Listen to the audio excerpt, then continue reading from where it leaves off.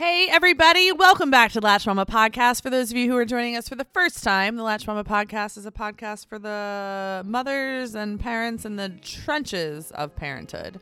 Today, we are going to talk about the number one thing that I wish people would have told me before I had babies. You're listening to Latch Mama Podcast. I'm your host, Melissa Wirt, busy mom of 6 and owner of LatchMama.com. Join us each week as we talk about pregnancy, breastfeeding, postpartum, and all things motherhood. Hi, friend. Hi.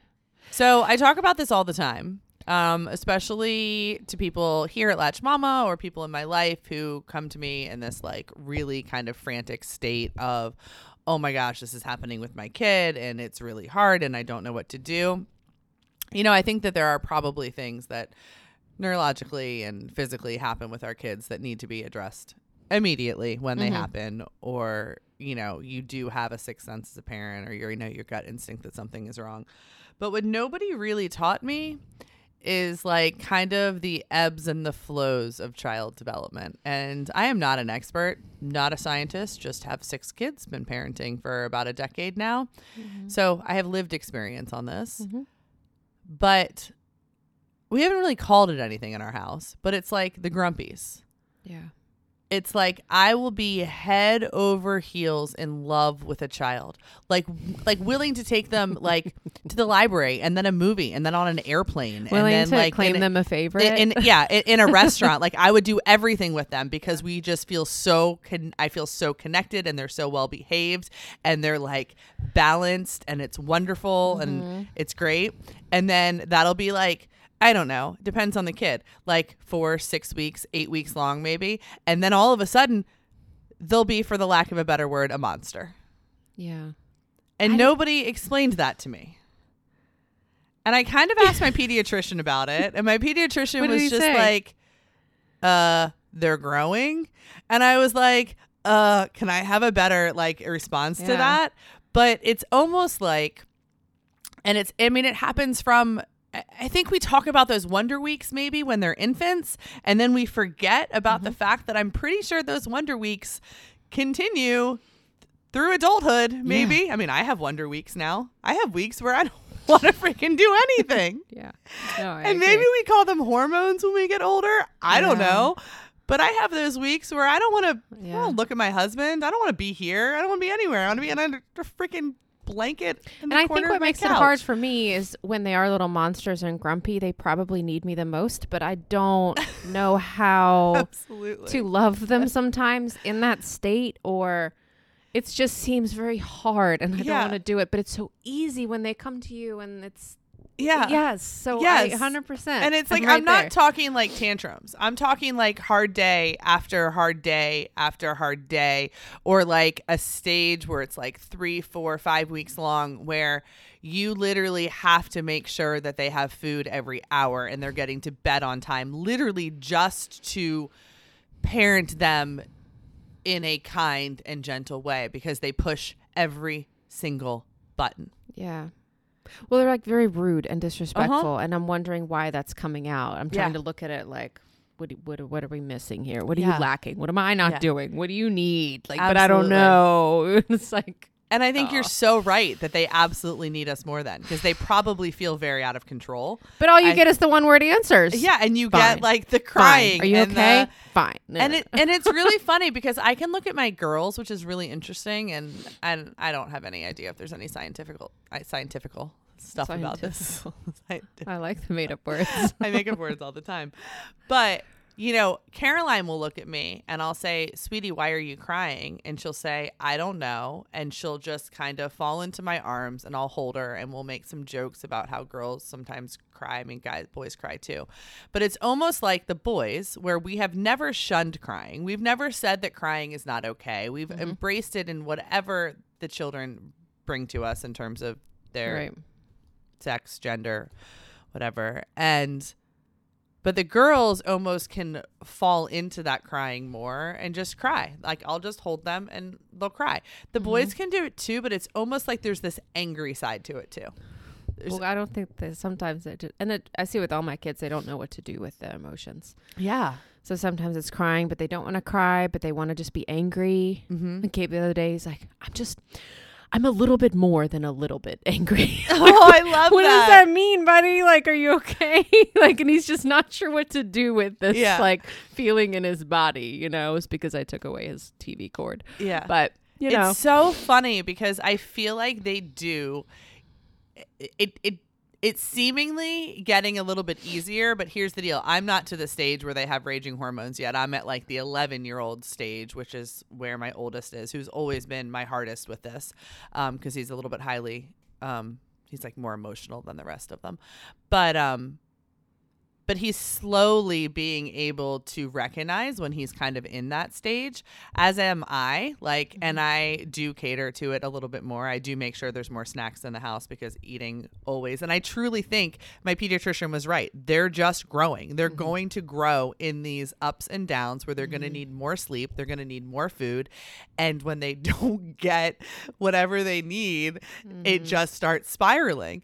But, he's been fine, but it's also like it changes in schedule sometimes can spur it on all of them. I think that probably goes into the sleep stuff. But on Sunday we had this really long weekend. Oh my God. And they had been lovely human beings all weekend.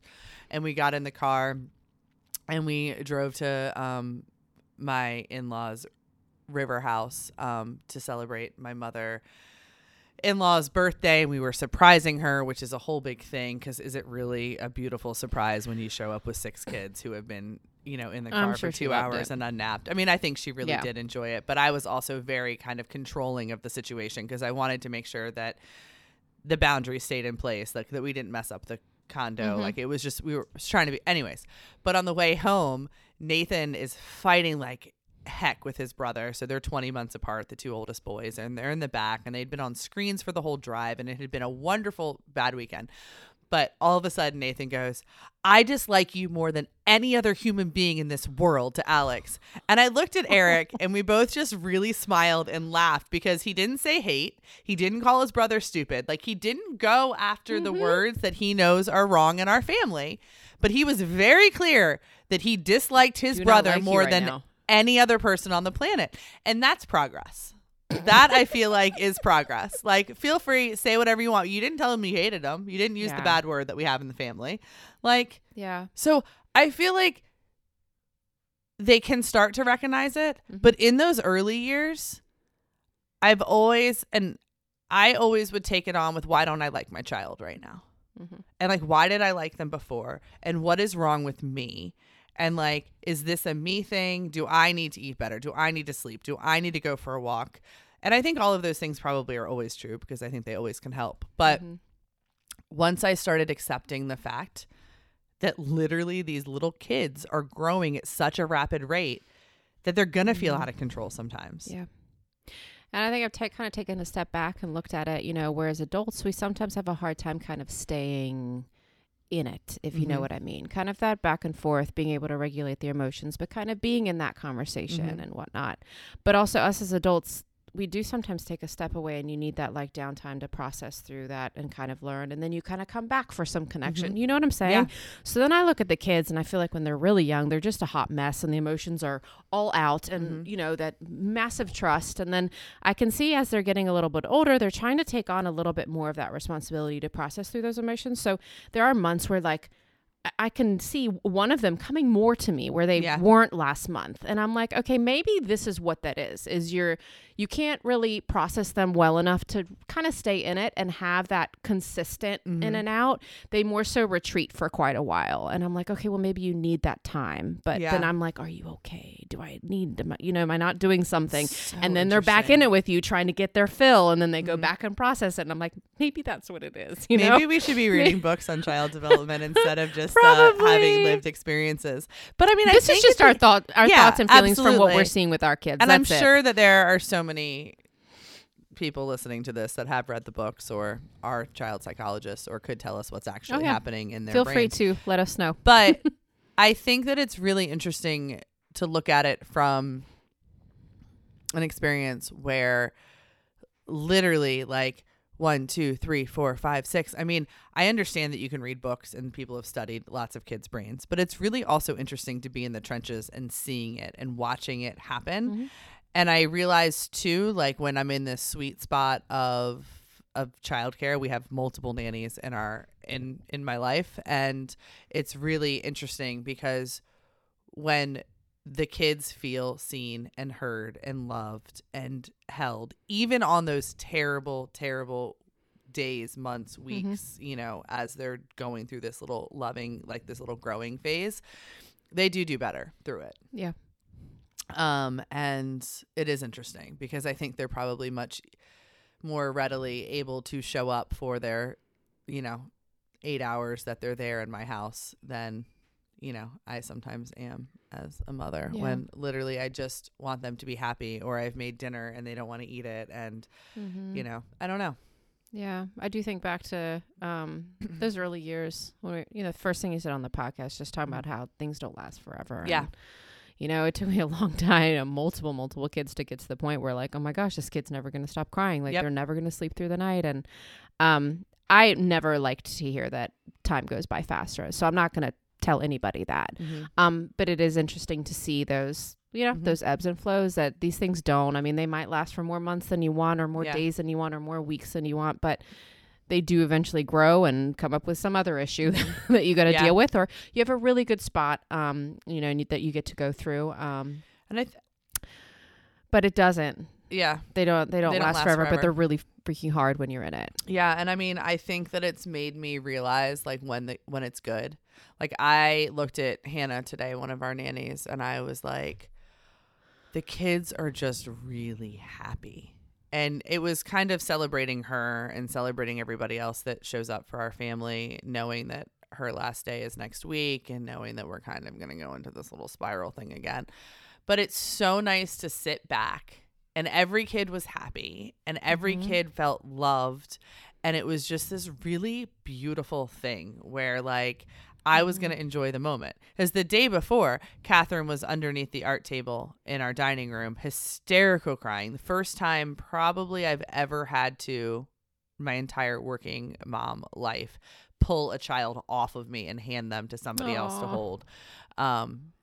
And by the time she got here after art class, she came to visit me halfway through the day, and she was fine and great. I think she just probably needed some breakfast. And she needed love and to be seen and stuff like that. But this morning, I mean, it was all gone and everybody was happy and they felt secure and they felt loved. But I also don't think that we can necessarily discount the role that we do play in it. Like in the sense that like, yes, these are kids and this is development. But I know that I was much more reactive to it before I've done some work on myself and done the whole therapy thing, as well as learned that what they need. Exactly what you led with was that they need us to be more present, when sometimes it can trigger us. Sometimes it can make us get in that kind of flight response where, oh my gosh, I'm not doing a good job. This kid's upset. I'm doing everything I know how to do, but they were happy 2 weeks ago. Where did my kid go? Is something wrong with them? Do we need to go to the doctor? Do they need therapy? Like what's going to happen here? Well, and I think with you saying that, you know, had 1, 2, 3, heck, probably even 4, you know, I want to be very quick to fix it. Like I'm mom. I that's what I'm here for. I want to fix it. But sometimes it's not a fix, because there's really nothing broken. They just need you. Like sometimes with my daughter now, she's 11, I'll just go sit in her, like she's got like the fold out squishy type chair, and I'll just go and sit, and she's in there reading one of her books again.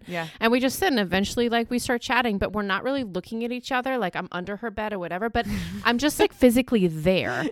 So I'm not necessarily solving or fixing something. It's just a presence. Like sometimes they just want you, like just come and be near me. I don't really know what to say or do, but I'd be so quick to try to fix it, and that would cause so much anxiety in me. Absolutely. Versus just, hey, this just could be a time where it's just difficult. I wish somebody, and like I know I led the podcast with this, like I wish this was what somebody had taught me. Like I wish somebody had said, you know, potty training is actually going to be a really big pain in the ass. Nobody ever told me that until I was actually in the trenches of potty training. But I also like those little things that I wish people had really been real with me about. But this is one that I don't think is talked about enough. The fact that your kid is going to go up and down and up and down and up and down, and you don't need to fix it. Like, you love them, you show up for them and what they're bringing to the table and who they are. And I think it was probably pretty true. Like I'm trying to figure out like how I reacted to it and why it set so much stuff off in me. But they do come back around. But I think we can also share those statements. I mean, because I feel like that's what I would consider a statement or a sentence saying, hey, just so you know, like you may get about 3 hours of sleep for like 6 months and you're not going to know how to function. Like you can say that to somebody and they can be like, okay, well, what do I do? Give me some help. But I actually think a lot of these things you have to go through and you have to learn. Unfortunately, and fingers crossed, we can help create this community and this support, which is really difficult. But a lot of these things, I think you have to go through them. And I think there's a lot to be said with all the different things that happen in parenting. And I know I'm kind of bringing forth my one big thing that I had to learn.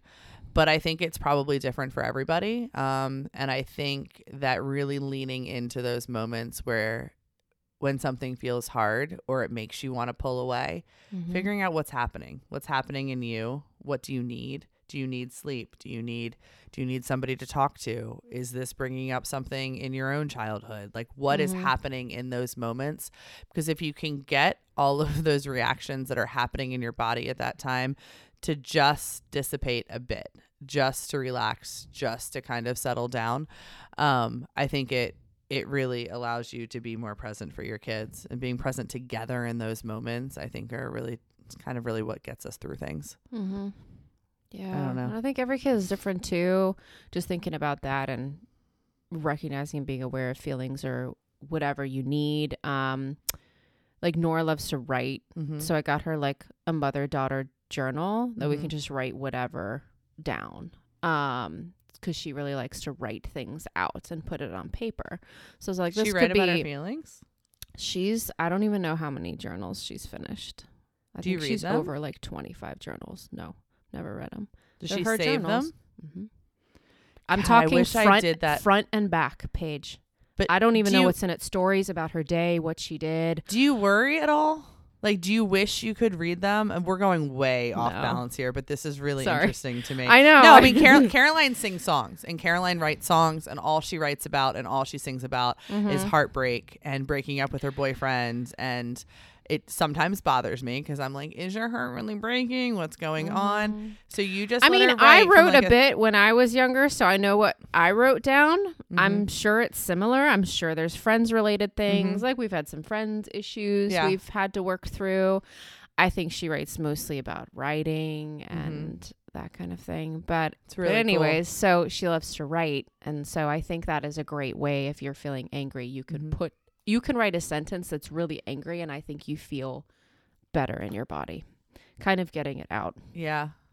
If we're talking about how to dissipate some of that stuff. I mean, I think you have to feel it, and I think that's where, as parents, I think sometimes we forget that just as much as our kids are feeling big things, that we have to feel what they're bringing up in us, because that's all the part of the circle of how we're all connected to one another. So. Yeah. Anyways, so welcome to the one thing that I wish people had told me about being a mother. The ebbs and the flows, that just when you think you can't take it anymore, and just when you wonder like why you're not connecting with your kid, suddenly they come out of it and their body settles down too. And loving them through those stages and loving yourself through those stages, I think are they're really, really important things. Yeah. And just knowing you're not alone. You got a crazy, cranky 9-year-old, or, oh my gosh, my 15-year-old's the only one that's doing these things. No. They're not. You're not alone. Because every time I've asked somebody else, same thing. I'm like, oh, okay. So I'm not a bad mom, and I'm not a bad parent, and I'm doing everything I can. I mean, the amount of times that I've taken away like gluten and sugar and red dye 40 and all of this stuff, which I think is all very important. And it's very important to see what your kids' triggers are and sugar and all of this stuff. It all can help. It absolutely. But you're not going to get away from the fact that there are going to be weeks and months where their body is just growing so fast that they're not sleeping, or that everything feels out of sorts to them, and they're going to put it on you. And it's ours to hold and figure out what's happening in our own bodies and work through it. Yeah. Like my dad, I told you a we story about keep ending it, and I'm then sorry, you start again. I keep screwing up our ending. But no, my quick story about Gabe. I tell you when he was sick. No, he was sick for like 3 or 4 days. So he hadn't swam and he wasn't sleeping and he was napping because he was sick from like 12 to 2. And he came to me at 12 at night and he was like, there is something seriously wrong with me. And I'm like, because dude, you couldn't sleep at night. You've been napping. So it's, now you struggle to sleep at night. You're not swimming, which literally helps regulate your body. And it's like, we're not just talking like normal swim practice. I mean, it's probably like 2.5, 3 miles they swim. Yeah, he swims a lot. And I'm like, buddy, there's nothing wrong. And he was like, oh. He's like, okay, that makes sense. Like, I'm glad there's nothing like really wrong with me. And I'm like, but he was so concerned. But how old is that they can realize, hey, I feel out of whack. There's something wrong with me. Mom, can you help me understand there's not something wrong with me? He's 13, but I mean, it takes. I mean, this point. So Nathan on Monday had. He had swim practice, his first summer swim practice, which is like his whole world. Like he loves summer swim more than year-round swim. It's where his friends are. But it was at the same time, it overlapped with his soccer party, which is also something he loves. And Nathan's like our people person. I don't know how Eric and I raised such an extroverted kid, but I knew what was happening, and he was like, what time is this? What time is this? How late am I going to be to this? What am I going to do? And I looked at him and I was like, you are old enough in this moment to decide which one you want to do. Yeah. And he was like, but I want to do both, which brought him to tears and like, I don't want to miss this. I don't want to miss that. The same time we bought him a new bathing suit, and he's kind of like a sensory tight thing person kid. And he wanted to cut the penis holder out of the bathing suit, that lining, like net. There's There's like a net in like the jammers that he wanted to be cut out. And so we're standing in the kitchen on Monday. He's already so sad he's going to be late to his party, but he wants to do both. So I'm like, okay, we can try to do both, but it means you're going to be late. Well, what am I going to miss? I don't know what you're going to miss, sweetie. I don't know if it's going to start on time. I don't know. But he's like, I'm cutting this thing out. And I'm like, you're not cutting this thing out. Bree, one of the nannies, was there. You're not cutting this thing out. My mom was there. You're not cutting this thing out. His father, who also has sensory clothing stuff, is like, you're not cutting this thing out. You're going to be able to see all of like your Franken beans. That's not the term that we actually use, because we use the proper genitalia terms in our household. But anyways, and he looked at me, he on the ground, full on tantrum at 11 years old. Yeah. Eventually I was like, all right, cut it out. It's fine. So I let him win there. But then we got in the car, and what was so beautiful about it is that I could look at him, and this is work I've done. This is him growing up. This is a very gentle, hopefully family situation. And I was like, are you feeling a little anxious, bud? Like, last 24 hours been hard? He's like, Mom, I haven't known, what I'm going to do, what I'm going to miss, what's going to happen. And I just wanted this thing out of my bathing suit. But we talked about like how we could handle it better in the future, and how you're going to have to make decisions, how you're going to miss things. Needless to say, practice, because it was so cold, ended 15 minutes early. We got to the soccer party on time. And everything ended up working out. But the second he realized he was going to make that soccer party on time, he was back to his sweet, polite, wonderful, level-headed self. It's a lot. I know. And that was a really long story, but it just shows that at some point they can start putting words, and we can start putting words back to them in terms of what they're feeling. But it takes a really long time. So in those like toddler they start to process through a little bit faster, and the time drops. I remember when Gabe had like meltdowns, it'd be like an hour, and I mean literally it'll go down now to where he's like, I'm just really angry. Yeah, like I can't even put words on all of my emotions sometimes. I mean, Brene Brown just made an entire like book about labeling freaking emotions so people can put words behind them. Like, how are we expecting our kids to put words behind what they're feeling? But it does come. But until it comes, you're going to have weeks and days and months where you're probably going to say, what is this monster? What is wrong? Am I feeding them something wrong? Do they need their tonsils out? Their adenoids? Do we need to go to the doctor? What is going on? And then they slowly come out of it. And then you have your beautiful child back that you feel connected and loved to, and you and enjoy then you it. learn something, so when they do it again, you can get You try, but when they do it again, you feel so out of sorts again, and you wonder if something's wrong with them, and then you just go up and down, and then eventually they can label their feelings. So that's my note to you all, is that if you feel like you are struggling, if you feel like you don't know who your kid is, normally they're going to come out of it, and they're going to come back again. Not alone. You're not alone. Bye, guys.